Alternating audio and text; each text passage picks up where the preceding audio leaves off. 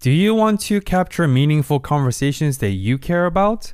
Spotify for Podcasters allows you to make a podcast super effortlessly, distribute it automatically everywhere, completely free, and even earn money doing it. Did I say free while making money? What happened to capitalism? Use your phone or computer, hit press record, upload, and start creating today.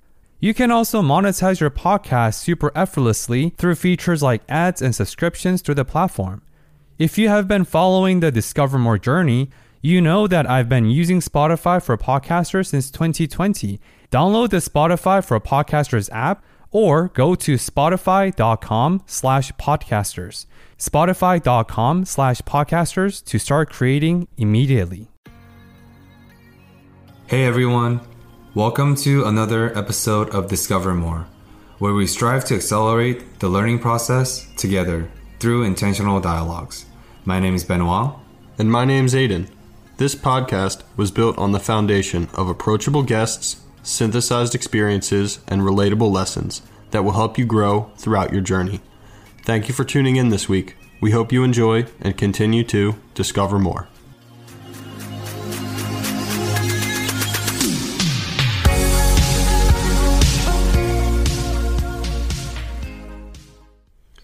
Allison Hare is a medical student at the University of Pennsylvania who has an immense passion for caring for and connecting with the others.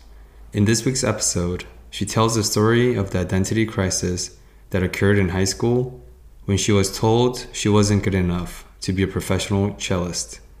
This crisis brought her to a pre-med track at the University of Wisconsin at Madison, where she majored in psychology and worked in a research lab that was just featured in the Netflix documentary, Babies. The lab studies the way infants acquire language through statistical learning, and her personal research shows the impact that music exposure can have on a baby's ability to acquire language. She shares the gratitude that she now has for this identity crisis as it led her to medicine, a field that also allows her to connect and provide care, but on a larger scale than music. We also dive into the power of reflection, the necessity of creative outlets, and the importance of framing your self-talk around behavior rather than identity. This one touches on so many different topics and is quite insightful into the world that is medical school, so we really think you will enjoy. We'd really appreciate if you could leave us a rating and a review on Apple Podcast, as it really helps the podcast grow. We hope you enjoy this week's episode of Discover More with us and Allison Hare. Thank you.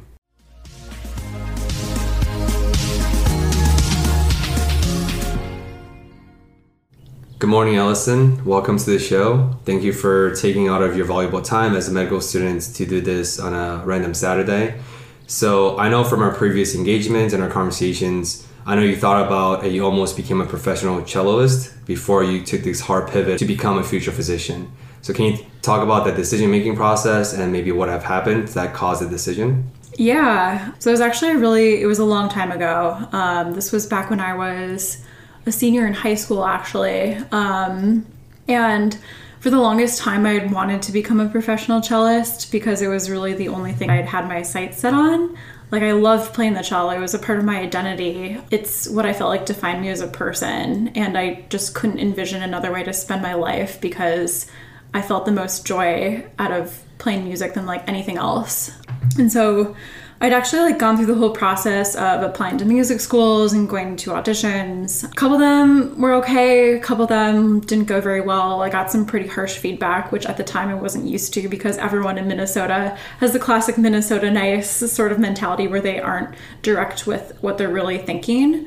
And because I think so much of my identity was wrapped up in being good, or so I thought, at the cello, it was a really harsh thing for me to go through at the time. And I had this moment of crisis. I was just in 12th grade, but I felt like my entire future had been stripped away from me and I didn't know where to go from there. I didn't know what I should do with my life. Like, literally no clue. I hadn't put any thought into this. And sort of like in that moment of panic, I looked around to what all of my friends were doing. And at the time I was in all of these like AP classes. Everyone around me wanted to become a doctor one day, as they do. And I was like, well, I guess I could try that. Like, I have nothing else going for me at this point, or so I thought at the time. I don't know. I guess at that point I realized that every door was still open to me as a senior in high school, which was not an opportunity that I would have going forward in life. Like once I entered college and chose my major, like my path would slowly start to narrow, right? And I thought, oh, it would be really cool if I could at least like give this a try, right? So I ended up getting to college at UW. I ended up, getting more or less involved in like the sort of classic pre-med things. Like I would volunteer at the hospital. I worked as an EMT for a while. I was in all these various like interest groups. And slowly I started to realize that it was something that I actually like truly loved. Like I loved being able to connect with people. I loved having some sort of authority and like decision-making process over getting people to a better place in terms of their health. And just sort of by chance, it ended up being a career that I really truly like put my whole soul into. And I think sort of like defines my life going forward. And it was just one of those crazy things that sort of ended up happening where at the time as like a 12th grader in high school, I never would have had that insight that I was going to be such a great match. But ultimately, like I said, it's just become like my entire life. So it ended up working out really well. Yeah, and I think, of course, there is a difference between correlation and causation. But from my experience and the people I've met, often gifted musicians and people with gifted talents in certain areas, that often spills over to different areas of their lives. Mm-hmm. And you, Allison Hare, you've had the intellectual hardware to even pursue multiple AP classes, to be in a city where they even offer multiple AP classes, and you've had the genetic pull, in a sense, to support your pursuit in, because not everyone, just because, oh, yeah, sure, my professional music career didn't work out, let's just become a doctor. Yeah. That, I think, statement itself is pretty audacious. And a lot of people, even if they have the desire, they don't have the ability to match with their desire, right? Mm-hmm. There's always that disparity and disconnection between your capability and your interest. Mm-hmm. And my question is it your family, or how come you've had this inheritance and this early on exposure to music, especially like orchestra and cello, which is a pretty niche, I would say, classical genre. Not everyone have the exposure to. Mm-hmm. So can you talk about, is it your family? Is it your interest? And how did that play out for you? Yeah, I mean, it was really just something that my parents kind of valued when I was growing up. They wanted to make sure my sister and I had all the opportunities in the world. And something that was really stressed in my school district at the time was being involved in music and like different extracurriculars, because it was a very like good school district. So sort of like on a whim, they were like, oh, you and your sister should sign up for cello or violin. And I think I told you guys this earlier today, but I chose the cello because you get to sit down when you play it. And it was really lazy. So like it wasn't this decision that was founded in like something profound in the way that it ended up. But yeah, it ended up having such an amazing impact on my life. And even though obviously I'm not a professional cellist right now, I'm still pretty involved in the music community here in Philly. And I was in college as well. Like I played in this like all university orchestra throughout my time at Madison. And then when I got to Philly, there's actually a Penn Med orchestra that I play in, which is such a classic Penn thing. But yeah, I've been playing in that on and off in the past 2.5 years that I've been here. And I'm also involved in several ensembles. There's this Doctors Who Create conference in a couple weeks that I'll be playing at with a few other people in this like performance thing, because a lot of people in medicine do have all of these old sort of hobbies in music or whatever, art, like various, creative outlets that they can no longer really practice because they're spending so much time in medicine and in the hospital. So this group decided to put on this conference to engage physicians and other people in healthcare in this sort of more creative capacity, because they no longer have that outlet sort of to like express the way, have emotions or view the world in a way that you can't with medicine. So I'm really excited about that. And I think I found a really nice balance between doing what I need to do in my career in medicine in order to ultimately be successful, but also still engage in the parts of myself that I really missed in my initial decision to switch from music to medicine, because it is a really important part of me. And over the past year, I've been in what they call like the clerkship year of med school, which is where you're in the hospital essentially like all day, every day. And I didn't play the cello the entire time, and I just felt like a part of me was missing. So it feels really good to kind of get back into that and feel like my entire identity is being expressed once more in the way that it hasn't been for like a really long time. I find it really important to continue on with those parts that became such a big part of you throughout the time.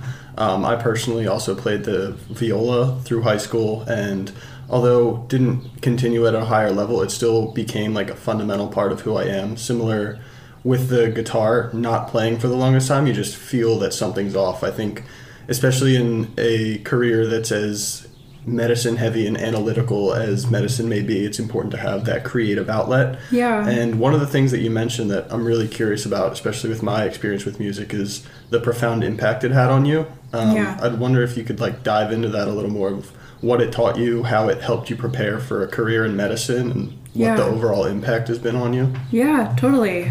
So thinking back to when I first started playing when I was like 8 or 9 or whatever, it was really the first thing that I felt like I had ownership over, and not something that my parents were just telling me to do. Like, I was actually doing it because I genuinely enjoyed it, and I just like never had that experience before. So I would practice for like hours a day, and I would really enjoy going to orchestra practice or whatever. And as I grew older, it became an outlet for me to learn different soft skills like leadership, accountability, teamwork, the things that you need in order to be a successful player, and really honing on your skills as a stringed instrument player. Are things that I think carried over into a lot of different aspects of my life and shaped me into the person that I am. Something I didn't realize until I think I was a senior in college was how much playing allowed me to connect with other people, both in the orchestra itself and for the people that I was playing for. I have a couple of examples of that. So when I was like a sophomore in high school, I played this concerto, which for the non-music literate is essentially like you playing a solo in front of an entire crowd, and like the entire orchestra is like your accompaniment, right? So I was playing this concerto when I was a sophomore, and it's been one of those memories from my family that they kind of talk about to this day. Just like the ability to connect. I think the piece was, I forget, it was like something in Saint Saëns, but the ability to connect with so many people in the audience and have them take such a profound sort of memory of it that carried forward years later was really cool for me. And I can't really think of another way in which I could connect with so many people simultaneously all at once than through this like really beautiful song that I had the opportunity to play. And then the second thing I can really think of to, provide an example of this, I was a senior in college, and at the time, I was preparing to apply for medical school and wanted to find more opportunities to make myself a more competitive applicant, as they say. So I went to this local hospice group in an effort to try to volunteer my time, because it would have been really good for me to get more experience in seeing that side of healthcare.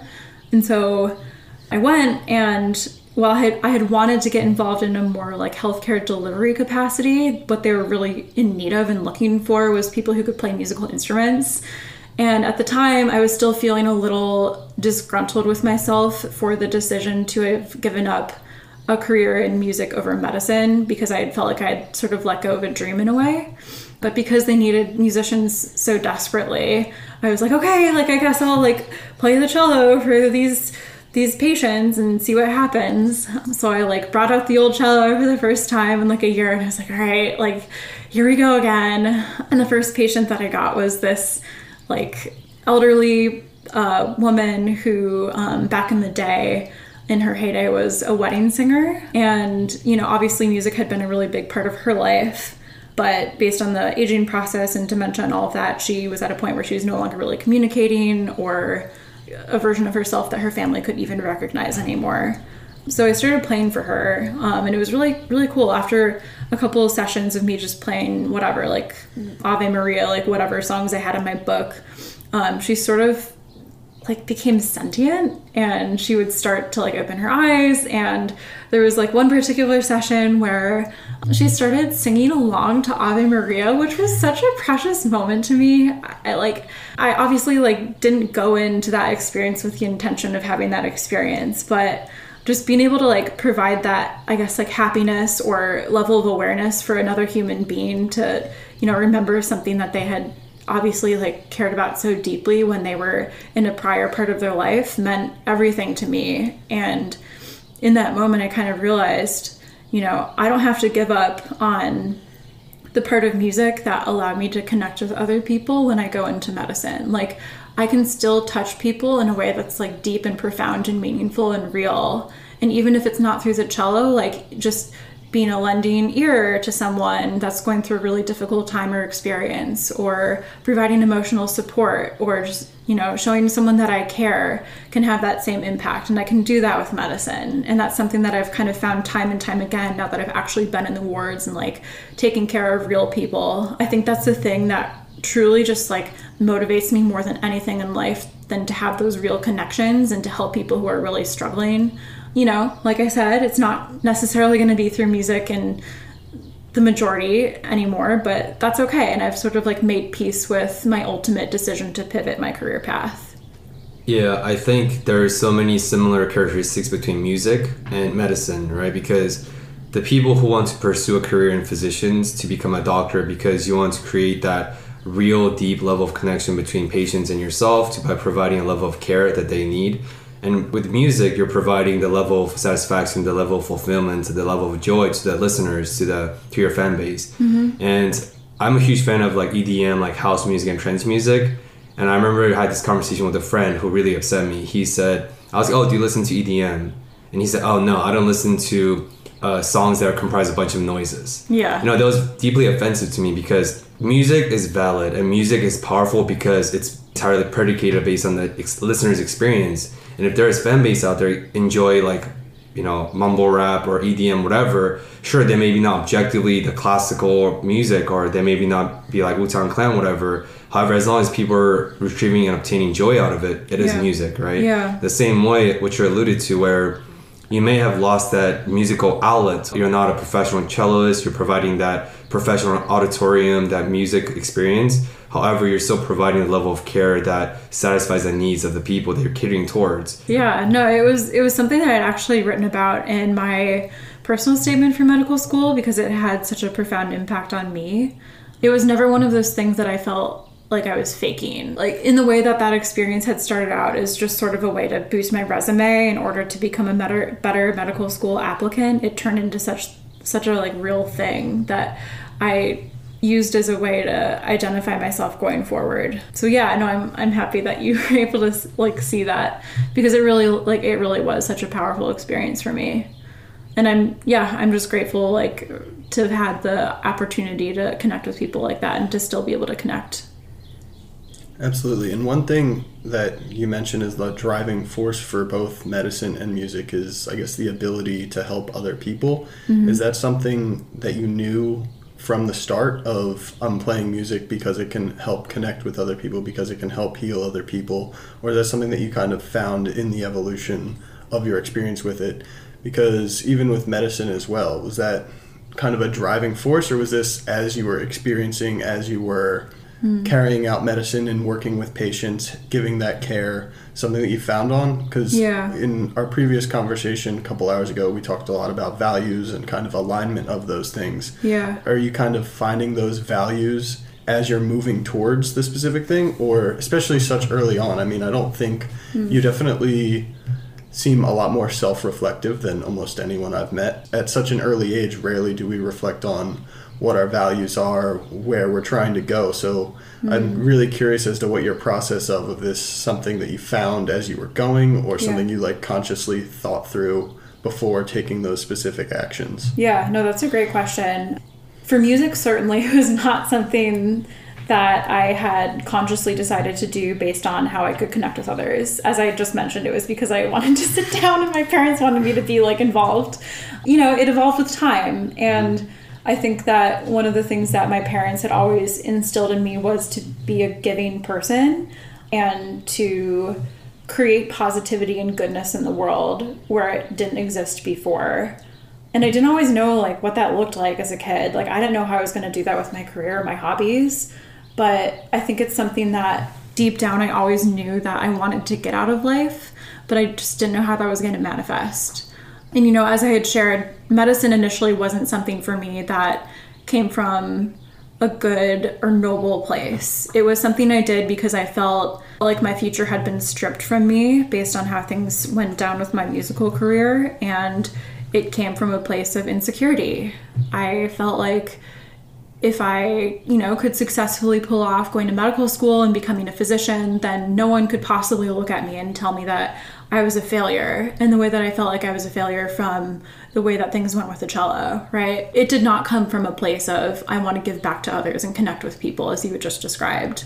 But with time, just the ability to do that showed me how much I really did care about that aspect of my life. And I felt so fortunate to have had an outlet to connect with people in the way that I did, because it's something that I was never even really able to envision, yet it's somehow so perfectly aligned with the values that my parents had instilled within me, you know? And I think going forward, now that I have the clarity of, you know, this is why I want to do this rather than this is something I feel like I have to do, I think it's going to be a lot easier for me to sort of make my decisions with that ultimate end goal in mind of, I want to be able to connect with others. I want to be able to improve the way that the world and the healthcare system works, because that's what I believe in, and that's what's at my core. I just didn't have the experience and foresight and the ability to reflect and, you know, understand myself at that prior age to really know that's where I was going. But I also think that would be a pretty high bar to have for like a 4th grader or 12th grader. So Certainly. I don't know. Yeah, I'm really glad you made that point, or it was a really insightful point that you were kind of able to take the valuable pieces away from the music career once you dissociated from it as a career, because I had a very similar experience coming out of college. Kind of light at the end of the tunnel for the last 16 years of my education was become a CPA and pass the CPA exam, but I actually wasn't able to pass it. I took the exam 4 times, missed it by 2 and 3 points respectively, so eventually kind of had that identity crisis similar to what you were reflecting on of, hey, what am I going to do? I've been working at this for so long. It's kind of like a crisis of, you know, you don't really know which way you were going to go. However, now that I've transitioned into kind of closed that door and accepted the new door to be walking through, I think it's really valuable to take the important pieces away, or you can really find the enjoyment in what you used to do. So at the time, because I was studying for so long and like put so much pressure on that career, I wasn't able to enjoy it. But now I'm doing it on the side with my grandpop and like taking out the enjoyment of connecting with other clients and helping my family. So it's really valuable of, once you have that perspective, once you have that reflection, you can really hone in on the things that you're enjoying or the parts that you really do find valuable. Yeah, absolutely. It's such a thing in life, like just to be able to take both the good and the bad experiences and make the very most of them. And it's sometimes really harsh because you make your career such a big part of your identity that it can almost feel impossible to shift your mentality and think, okay, like if I'm not a CPA, what else can I be? Because I've put so much time and effort into this. There's something that I read about recently. I think it was like sunk cost, right? Like if you invest X amount of time in something, you feel like there has to be some sort of payout at the end. Otherwise, the whole thing wasn't worth it, right? Like why bother studying for this exam for hundreds of hours when ultimately you didn't get the result that you wanted?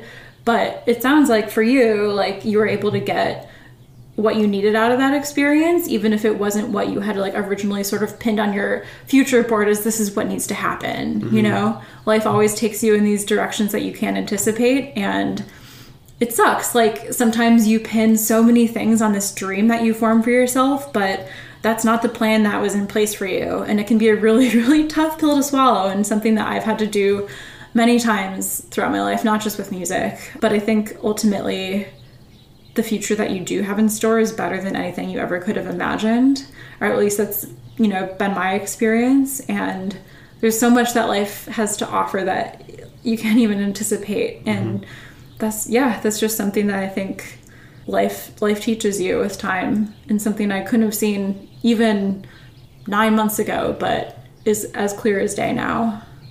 I couldn't agree anymore. I mean, it really boils down to a trust of the things happening, or at least things will happen for a reason if you give them a reason. So I recognize that I did everything in my power to take that exam, and I couldn't have done anything more to achieve that outcome. So when it doesn't happen, it's the trust that it wasn't meant to be. And often, I think almost in all of the stories that we've all shared in the past, there's always a gratitude on the other side. Like I personally would have never had this podcast or never had the freedom that I have now if I had gone that path. So I think it's really important, just the reflection element of all of that, and really instilling the lessons away from whatever positives, negatives, successes, or failures life may bring your way.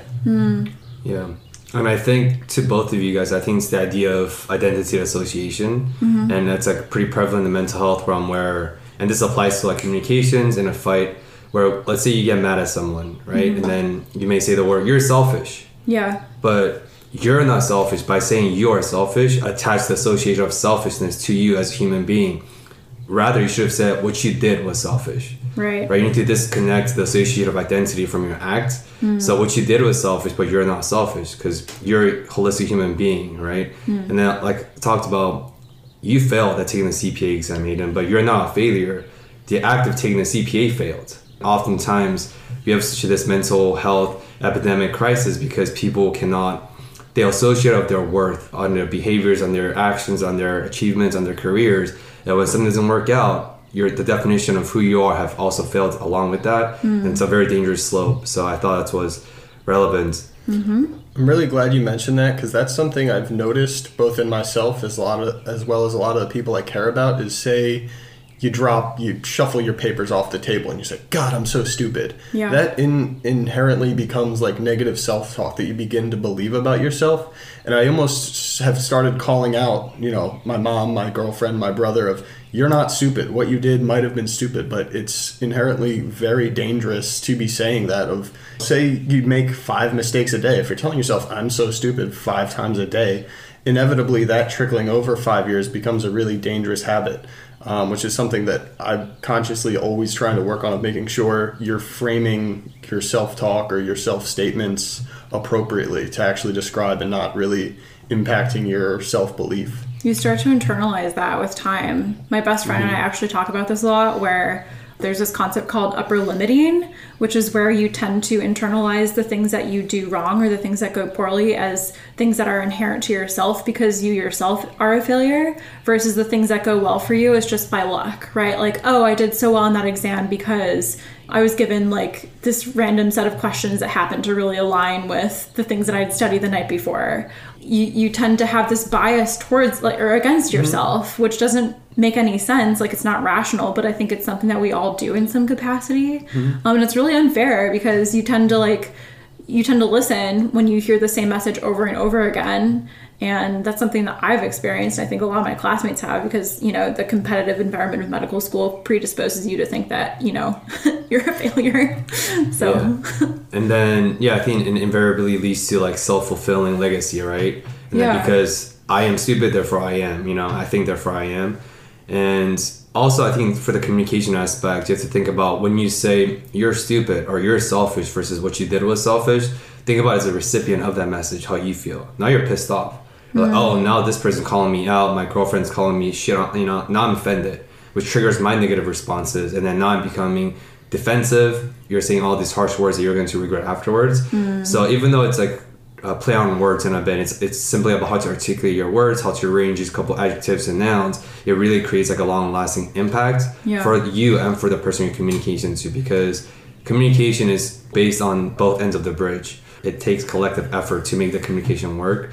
So I think it is very powerful what you're saying here, and then it's very important to disconnect and dissociate yourself from your act, because that's an act. It's not who you are, So I would like to add with that, this actually really reminds me of the work by Brene Brown that my girlfriend and I were listening to on the way back from our road trip. And she argues that there's 2 components, being guilt and shame. And guilt is action-based, so it's built around the things that you're doing.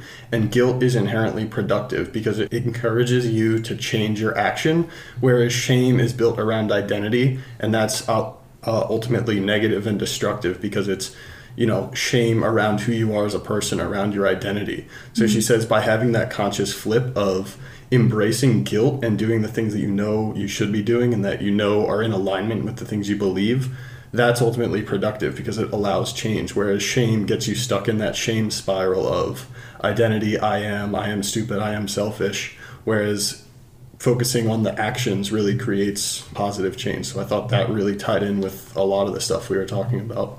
It's Brene Brown. She's brilliant. That's awesome. And so that leads to my next question, because you've had this opportunity of pursuing medicine after you pivot and then realize it's a very fulfilling, providing experience for you. And in terms of like picking your major in college, right? You wanted to pick something that's fulfilling, that's intellectually stimulating for you. So can you talk about some of the experience and achievements you've learned or went through in the process? So I worked for a lab for 3 or 4 years in college with Dr. Jenny Safran, who's a professor of psychology at UW-Madison. And she studies the way that infants acquire language, which is such a niche topic, but so interesting. She essentially published this landmark paper in the 90s on something called statistical learning, which is the idea that babies are actually keeping track of the syllables that they hear in a language and will make associations of certain syllables with each other based on how frequently they hear those syllables co-occurring, and that's sort of how they decipher what the words of a language are versus like what are not words. So in case that's not clear, like an example of this is the phrase pretty baby, something a baby might hear. The babies would hear the syllables pr and t together far more often than they would hear the syllables t and bay, because those cross a word boundary and don't typically co-occur. Yeah, so that's what she posits, is that that's one of the mechanisms through which babies acquire language with time. Then demonstrated that, infants acquire language at a rate far more efficient than adults can, and I think that's kind of evident to our lived experiences. Like I personally, as someone who tried to learn French in high school, had a really difficult time, but obviously, when you're like 1 or 2 years old, you pick up hundreds of words every month or whatever. So it's a really interesting sort of like developmental period to study, and something that I wanted to do in the lab was connect in my experience with music, just because, I've always been interested in how music has impacted me as an individual. And I wanted to ask the question, how does musical exposure impact babies' ability to acquire language? So I won't get into the details because I don't think it's the most interesting part of this, but what I ultimately did was create this sort of like musical exposure where babies heard like a fake language made up of musical notes, and then for some of the babies I would later play this like made up language made of words, and then for other babies I wouldn't play the musical portion. And for the babies that had heard the music prior to the new language, that had sort of predisposed them to learn the language at a more efficient way, they actually did better in an ultimate test of how well they had acquired the words, which I thought was super cool, because there had never been a study previously that demonstrated that there can be sort of that like cross-transference between musical input and like linguistic input before, in the way that babies are able to learn what words are. But it just, I think, speaks to how incredible their language learning abilities are. And it was really cool as a senior in college to be able to, run my own experiment and sort of like put the results out there. I'm so grateful that, I was able to sort of get into the weeds with such a niche topic. And although I don't know that it's determined where I go with my career from here on out, like it's so cool to be able to participate in the scientific process, and something that I'm so happy I was able to do while I was in college. Yeah, and then so Aiden and myself, just to quickly comment, we often talk about the idea where once you dissociate the outcome and just enjoy the process, the process and journey becomes so much more fulfilling, because you're not in it because you want to become an infant, adolescent, developmental psychologist. Yeah. You're in it because it's genuinely fascinating for you, and now you have something cool to talk about. And for the people out there, if you want to learn more about this topic and this niche topic where Allison studied and the lab she worked at, is being featured on Netflix on the documentary called Babies. So we encourage the listeners to go check it out. And we will put all the information of hers research that's relevant in the show episodes and show notes. But yeah, I think that's one of the reasons why Aiden and myself embarked on this journey, right? Because we didn't start this podcast to become rich, to become Joe Rogan 25.0, because there's a lot of podcasts out there. And we didn't do this to become famous, to get rich, but we did this because we wanted to cultivate our inheriting curiosities. And when you have curiosities in this world and you create a platform, you look for avenues to cultivate that, to heighten your curiosities, is so much fulfilling. And we've learned so much in this process from you during this interview, from all the other previous guests, from the books we've read. And because we're trying to synthesize the distilled wisdom that's lived by the others in an accelerated format, which is the whole mission statement of this podcast. And so, yeah, I think that's extremely fascinating. And I definitely lacked the musical talent that you and Aiden has. I have no musical gift. I'm not tone deaf or anything. But it's even for me, I'm sure it's even more fascinating for people who are in the musical field because, yeah, it's a fascinating field. And to talk about the language piece, I am multilingual because of all the countries I lived at. And my friends would always ask me, oh, how did you pick up those languages? And I always thought that the reason was because as a baby or as a adolescent, as a younger person, your mind is more plastic. Yeah. So you can just observe information and whatever faster. That was my experience. Yeah. But when people ask me for details and mechanism, I couldn't answer them because it was effortless for me because I lived in those respective countries. Ergo, I was able to pick up those languages. Yeah. It was just almost like a natural condition that I couldn't really explain. So on that note, it's very interesting to see some of the actual psychology, the mechanisms, the reasons behind the actual language acquisition process. So, well, on that topic, actually, one of the big research arms in the lab was to study bilingual infants. And they found that babies that heard 2 languages in the house growing up had a more plastic, as you said, representation of what a word can be because there are so many more words to learn. Explained, I think, in part why bilingual babies are so much more efficient at picking up on language as they grow up. And that's been demonstrated in study after study. Kids that hear multiple languages are more intelligent in certain ways and can learn because their definitions of what exists in the world is more broad. And I think that's why the advent of language immersion schools has become more prominent because everyone now is learning about these things and like, oh, I want my kid to speak German and English or whatever. And they want that sort of like secondary intelligence that comes with that. And it makes me regret not learning a language as like a 2-year-old because I certainly can only speak English right now.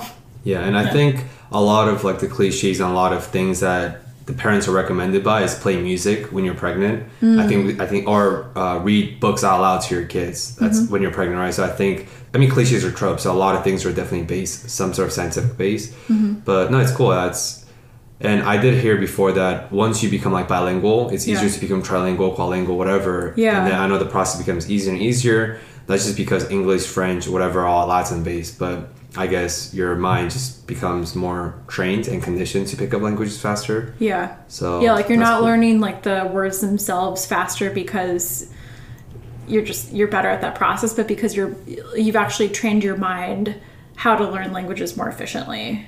Is there less word boundaries? If you hear 2 at once, you mentioned like the pre-T, not TB. Yeah. There's like less division between what a word can sound like, so you could learn more languages, I guess. Yeah, I think it's more just that like you're getting more sort of variety of the statistical input. So you're hearing more examples of those word boundaries. So you're sort of better able, with more like samples, you're better able to sort of like decipher where the boundaries would lie. And that crosses across languages, and it's not just particular that's to so one. interesting. Yeah, it's like really, really cool. I wish I learned. I tried taking Spanish in high school and college, and it was very, very difficult. Yeah. Like, hands down, my least favorite class, just because I wasn't, I mean, maybe a more math brain than language brain, but still not having seen any foreign language up until getting there probably was a big part of it. Yeah, I mean, I had the same experience. I think I took French for 3.5 years in high school. And because there's this thing called like the critical period, which is, I think it's like ages 0 to 7, where for language in particular, you learn it like so much more efficiently because your brain does still have that plasticity to learn. Once you're out of that window, the efficiency at which you learn a new language is so low that you can never become truly fluent. They've done studies where people will immigrate to a country that speaks a language other than their original one, and if they move to that country, I think it's 7. I think prior to the age of 7, they'll ultimately become fluent. But if they move after the age of 7, then they'll always sort of have like an accent or like something that indicates to other people that they're not fluent. So yeah, it's like really, really challenging to learn after a certain age. And I think why so many of us struggled in high school or college to pick up whatever that second language was. Yeah, it definitely makes sense. And I would like to move a little past language into, I guess, music, because I know this is a huge part of the way I learn, the way I consume knowledge and even study. So I'm curious as to your experience from, I guess, the psych side and even the studying hours and hours in medical school. Do you think music can help retain knowledge and like get in the flow of getting knowledge absorbed or completing tasks, both from your experience and knowledge or education side. Yeah. I mean, this is pure speculation at this point, no longer backed by years of research from my language lab, but I personally have found it really helpful. There's something I read about one time in the mindset through which you study actually ends up impacting your ability to retain information. So for example, if you study in a particular seat in your bedroom, your mind is going to encode like both the information that you learned in that study session along with the fact that you're sitting in that particular seat.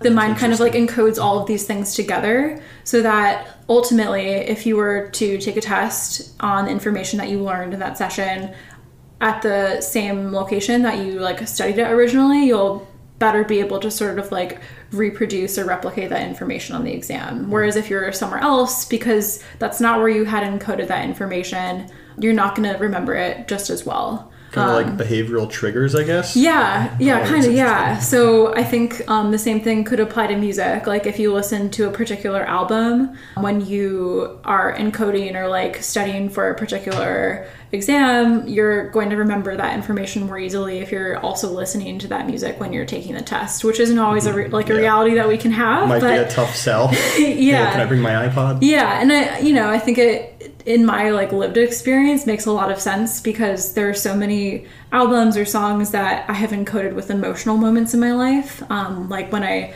hear particular songs, I'll be taken back to that one day and like 2003, or like I'll associate with like this one person because the brain is so interesting in the way that it encodes memories with like different forms of sensory input. It's something that we do. I think I learned once that the part of the brain that encodes memories is physically close to the portion that processes sensory input of smells and sounds, which is why as human beings we associate these things so intimately with each other. And I think studying is like one branch of that, but it can apply to like so many other things, and it's so cool. Yeah, I can't agree more with that. Like, I know anytime I hear specific songs from the Beatles' one album, I'm like instantly transformed to the first time I like remember hearing those down the beach with my family, I think. Or even songs you see at a concert or things like that, like it brings you back into that specific time. So even maybe not, because obviously you can't listen to the songs while you're studying, but almost like a song is like a trigger into your studying mindset. So say you're about to go take an exam, listen to the same song that you listened to before you start studying. Because I've even heard like if you chew gum while you study, you should chew gum during the exam. If you don't, then you shouldn't. But just like conformity or alignment across your modes of studying, which is super interesting. I had this like whole playlist that I had created when I was studying for the MCAT back in college, and for whatever reason it really did the trick for me. So I would listen to it when I was studying for step 1 a couple weeks ago, and it did the same thing. So it's like totally valid, at least in my experience.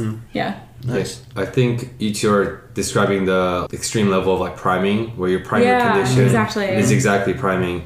And Becky, took her step 1, which everyone describes as like one of the most traumatic and difficult experiences ever. 7 hours of grueling session of you're taking one exam, you're sitting there, and you're 5 months of extreme effort, and everything you've vouched for until this point are being tested in 7 hours. It's 7 freaking hours. Like what? And of course, what is like 3,000 questions or something? Not 3,000 on the exam itself. I think it's like 200 something. Okay. But like over the course of like the 8 weeks or whatever you're studying, you are taking thousands of practice questions. So for Becky, to me, when I heard it, it sounds so funny, but I know it wasn't funny for her. So for her, she would take priming and her routine so seriously.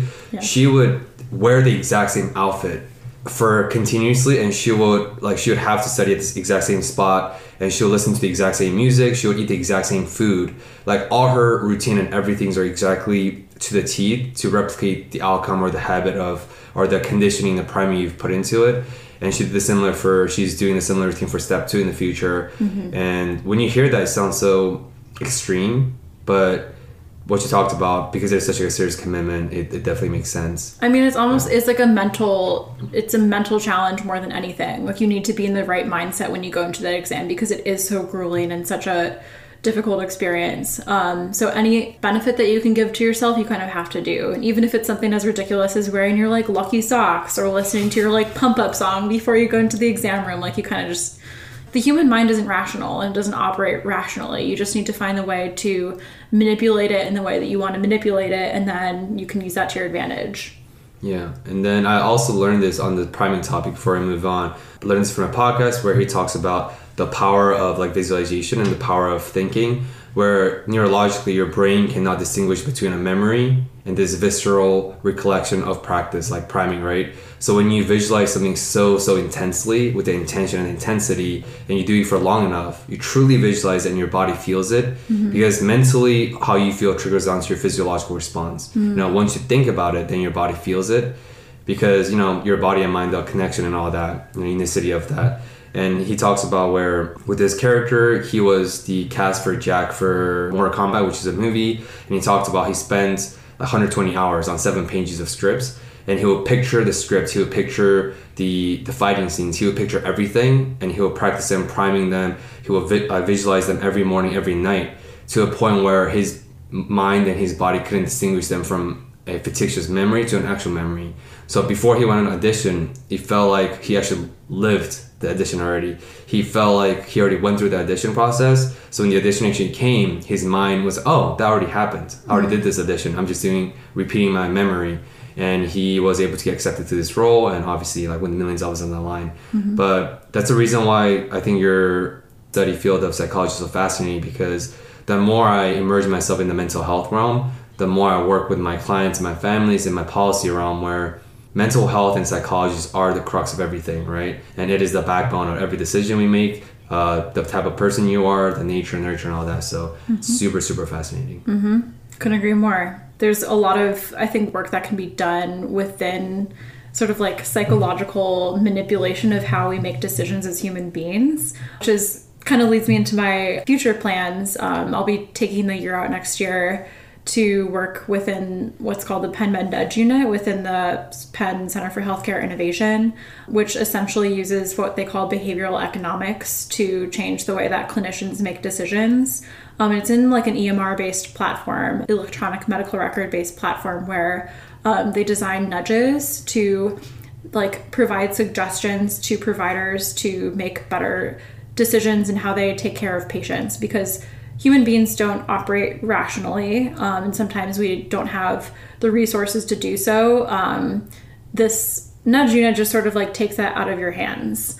So as an example of this, one of their interventions changed the default medication prescription option for providers to be like the cheapest generic option rather than like whatever brand name medication exists out there. And because they like made that seemingly minuscule switch within the EMR, they saved, I think it was like $23 million over the course of like a couple years, which is absolutely insane. So even though that's like sort of a pivot from what you were referencing, I just think it's interesting that one would expect a provider to choose the cheapest option within the EMR just because it makes the most sense, but people aren't always making the most rational choices for themselves or for their patients. So I'm kind of excited to explore that aspect of it and incorporate my interest in psychology in a way that's more like readily applicable into the field of healthcare and the way that we can improve it as a whole.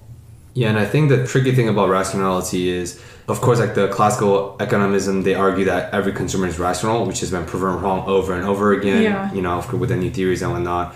And so one of my major was economics in college, and I specialized in behavior economics. And we do case studies about insurance, how they create the healthcare plan based on the outcome and the behaviors of the clientele, so to speak. And so through that experience and through my studies, what I learned is that rationality is very subjective. If you talk to any consumer and anyone out there, he or she would always argue what they're doing is rational, because rationality is self-perceived, because no one is going to make an irrational decision. And from the objective point of view, from the area point of view, what they're doing may be irrational, but to themselves at the moment of decision making, it's always rational. Why would I spend $40 extra on certain item? I thought that was the most rational, best decision I could make. Therefore, I did it. In retrospect, you're like, oh, that was a dumb decision. So, yeah, I think rationality and psychology and all those are interesting. And yeah, it'd be very cool to see what more you learn through this EMR efficiency optimizing process. So that's cool. And I think that acts as a perfect transition into the next chapter of your life, which is, of course, you picked psychology because you wanted to find a fulfilling college holistic experience. And you learned a lot about languages, music, development in undergrad. of course, you got into your dream school, University of Pennsylvania Medical School. And I'm sure that journey itself was crazy. And now you're in this medical school, your dream school, and now you're submerging yourself with all these experiences that you can only dreamt of, and now you're living it. So we would love to dive a little bit into the medical experience, because I think, myself included, before I dated Becky, who's a medical student, outside world have this perceived perception and this perceived prestige of what medical school is, where I viewed medical school as this mecca, the holy grail of intellectualism, the highest achievers, the smartest people, right? Just all of the above. The flattery could go on. And then from what I heard, the level of stress, the level of vulnerability, the level of adversity are extremely prevalent and extremely hard-bearing to a lot of people, even in the medical school. And Becky told me that medical school has the highest depression rate. So yeah, I'd love to help debunk some of the misconceptions, misperceptions, and talk about what the actual experience is like. Yeah. Sure.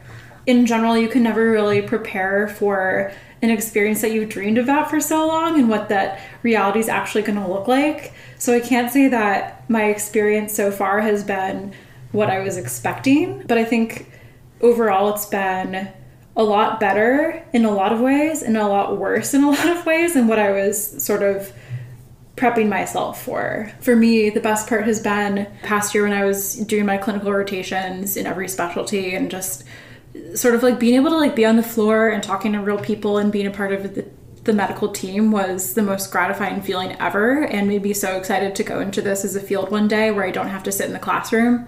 But obviously, the hours can get really grueling, and the exams that you have to take are absolutely brutal. Like I've been mentioning, I just took step 1 a couple weeks ago and got through a period of 8 weeks where every day I would wake up at 6 a.m., sometimes a little bit later, and study for the next 12 to 14 hours, just every single day. And I've never been through a period of my life where I felt so disconnected from what I wanted to do ultimately. Like I was so removed from this ultimate goal of taking care of people and just sitting at my kitchen table and studying every single day. It was totally brutal. And it's something that you can't really prepare for. Like you kind of just like have to get through it and do it, and it sucks, but then it's over and you can kind of move on. But the whole thing at least for me, for medical school, has been this idea of delayed gratification, where you're kind of just like constantly pushing the things that bring you joy further and further along so that you can like get through this grueling slog of academics and coursework, because there's just so much information that you need to learn and know that there's no other way, as they say, you can like learn everything you need to learn. So I've had to put a lot of personal goals and personal priorities on the back burner because I have no other option. And in talking to classmates, that's been the reality for a lot of them too. Like a lot of people are pushing back their weddings, pushing back having kids, pushing back relationships, like whatever people prioritize, which for me, I think has been one of the more difficult aspects, just because it does take over such a big portion of your life. You start to not really feel like a person anymore, if that makes sense. For me, especially during my step 1 study period, because I essentially was training myself to become a machine to regurgitate these facts, I just felt like I was losing a huge part of my identity.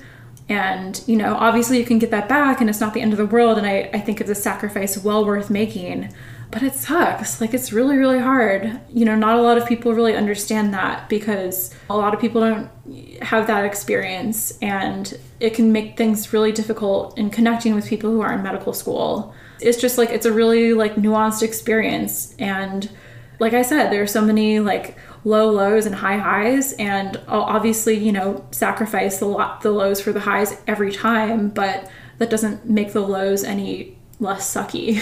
Like, that's all I can say. Yeah, for the context, can you provide a little bit of context about like the structure, like the rotations? Can you talk about like what the rotation is like, and then what step 1 is, and what the general, I know every medical school is different, but for a Penn Med, just can you explain about the context of what the medical school structure is? Yeah, sure.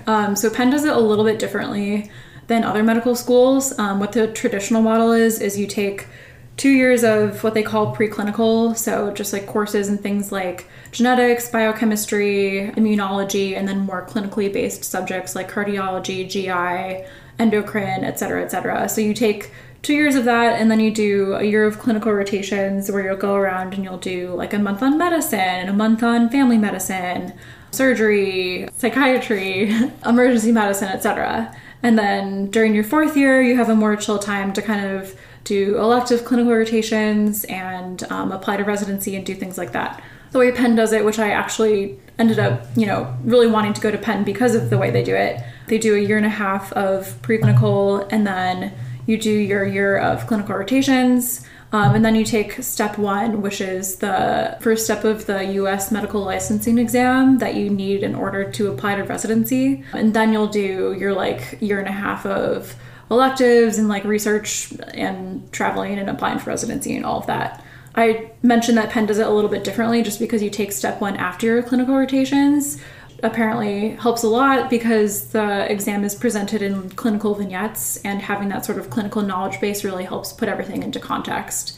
The NBME recently, I don't know if this is something that is even on the radar for most people, but they changed step 1 to be pass-fail instead of giving students a numeric score, which ultimately could have ramifications for the way that people are selected for residency, because as of the prior system, step 1 was the biggest factor, as they told us, in determining where you ended up for residency, because it is such a competitive process. Residency programs would use it as sort of a filter to determine which students they wanted to let in through the door. And now that it's pass-fail, people are concerned that the decision will be made more around research publication numbers, or the prestige of the school that students go to, or the connections that someone has in their letters of recommendation, which is overall viewed as a less equitable way to decide on who gets to go where for residency, because students at the quote-unquote lower tier schools will no longer have step 1 as a sort of silver bullet to get them into the better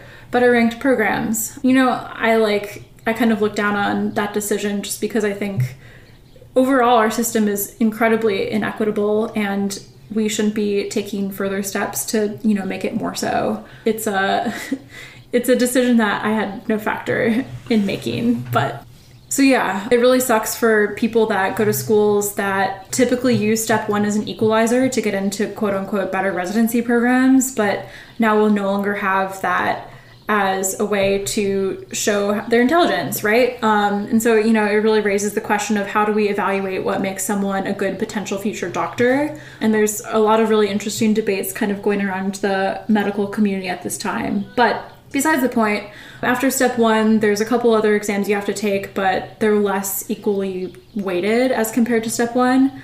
You'll take them in your 4th year and then in your intern year of residency. So the part of med school and that whole process that people typically ask about is match day and the match process, which I've always found to be really interesting and exciting. For those who are unaware, you essentially apply into a bunch of programs as a 4th year in medical school, and then you'll go around and do interviews across the country or wherever to these residency programs, and then you create this rank list of where you most want to go. So kind of like a sorority fraternity Greek life process. You rank 1 to X, which residency programs you want to go to, and then the residency programs will do the same for the applicants. And then there's this huge algorithm that they'll use to match up or optimize the most applicants with where they most want to go with the programs in which applicants they most want to admit. And then there's a day in mid to late March where they'll have this big ceremony and everyone opens an envelope that shows where they matched at, and that's where you go. So that's kind of what's at the end of this part of this chapter of my life for me. And I'm not there yet, but I'm already nervous and excited and everything all at once. Yeah, just to provide a little bit more context, the reason why the match day is so intense and people gets very anxious about it, because on average, I think they say you apply to 50 schools. That means you have to fly to 50 schools. And the application process is very expensive. And obviously medical students, you're already borrowing from your future income. So it's thousands of dollars you're paying out of your pocket. And then based on the ranking from 1 to 50, and some, I think, programs you have to apply to 100 plus. Yeah. That means you rank from 1 to 100 and you go into one school. Wow. So I just wanted to provide that because that's the reason why people cry on this match day. And I think everyone in this country at the same time they get matched, right? Yeah. It's one universal match day for everyone. Mm-hmm. So I believe it's March 8th or March 20th. I forgot. Yeah. But yeah, so that's a big deal. I can't even imagine and fathom the level of anxiety and the level of anticipation you guys go through, because that's 4 years of intensive, hyper-intensive hard work. Yeah. So. And then residency programs can be anywhere from 3 to 8 years. So you're committing a large chunk of your young adulthood to this program. Like it's everything to you. So yeah, it's a high emotion day, and although I'm taking the year out and not gonna go through it until 2022, it's already something that's deeply on my radar. Thank you for listening to another episode of Discover More. We release a new episode every Monday on Spotify and Apple Podcasts, and would really appreciate if you have subscribed and shared this with your friends. We hope you enjoyed this episode and join us next week in the journey of discovering more through intentional dialogues.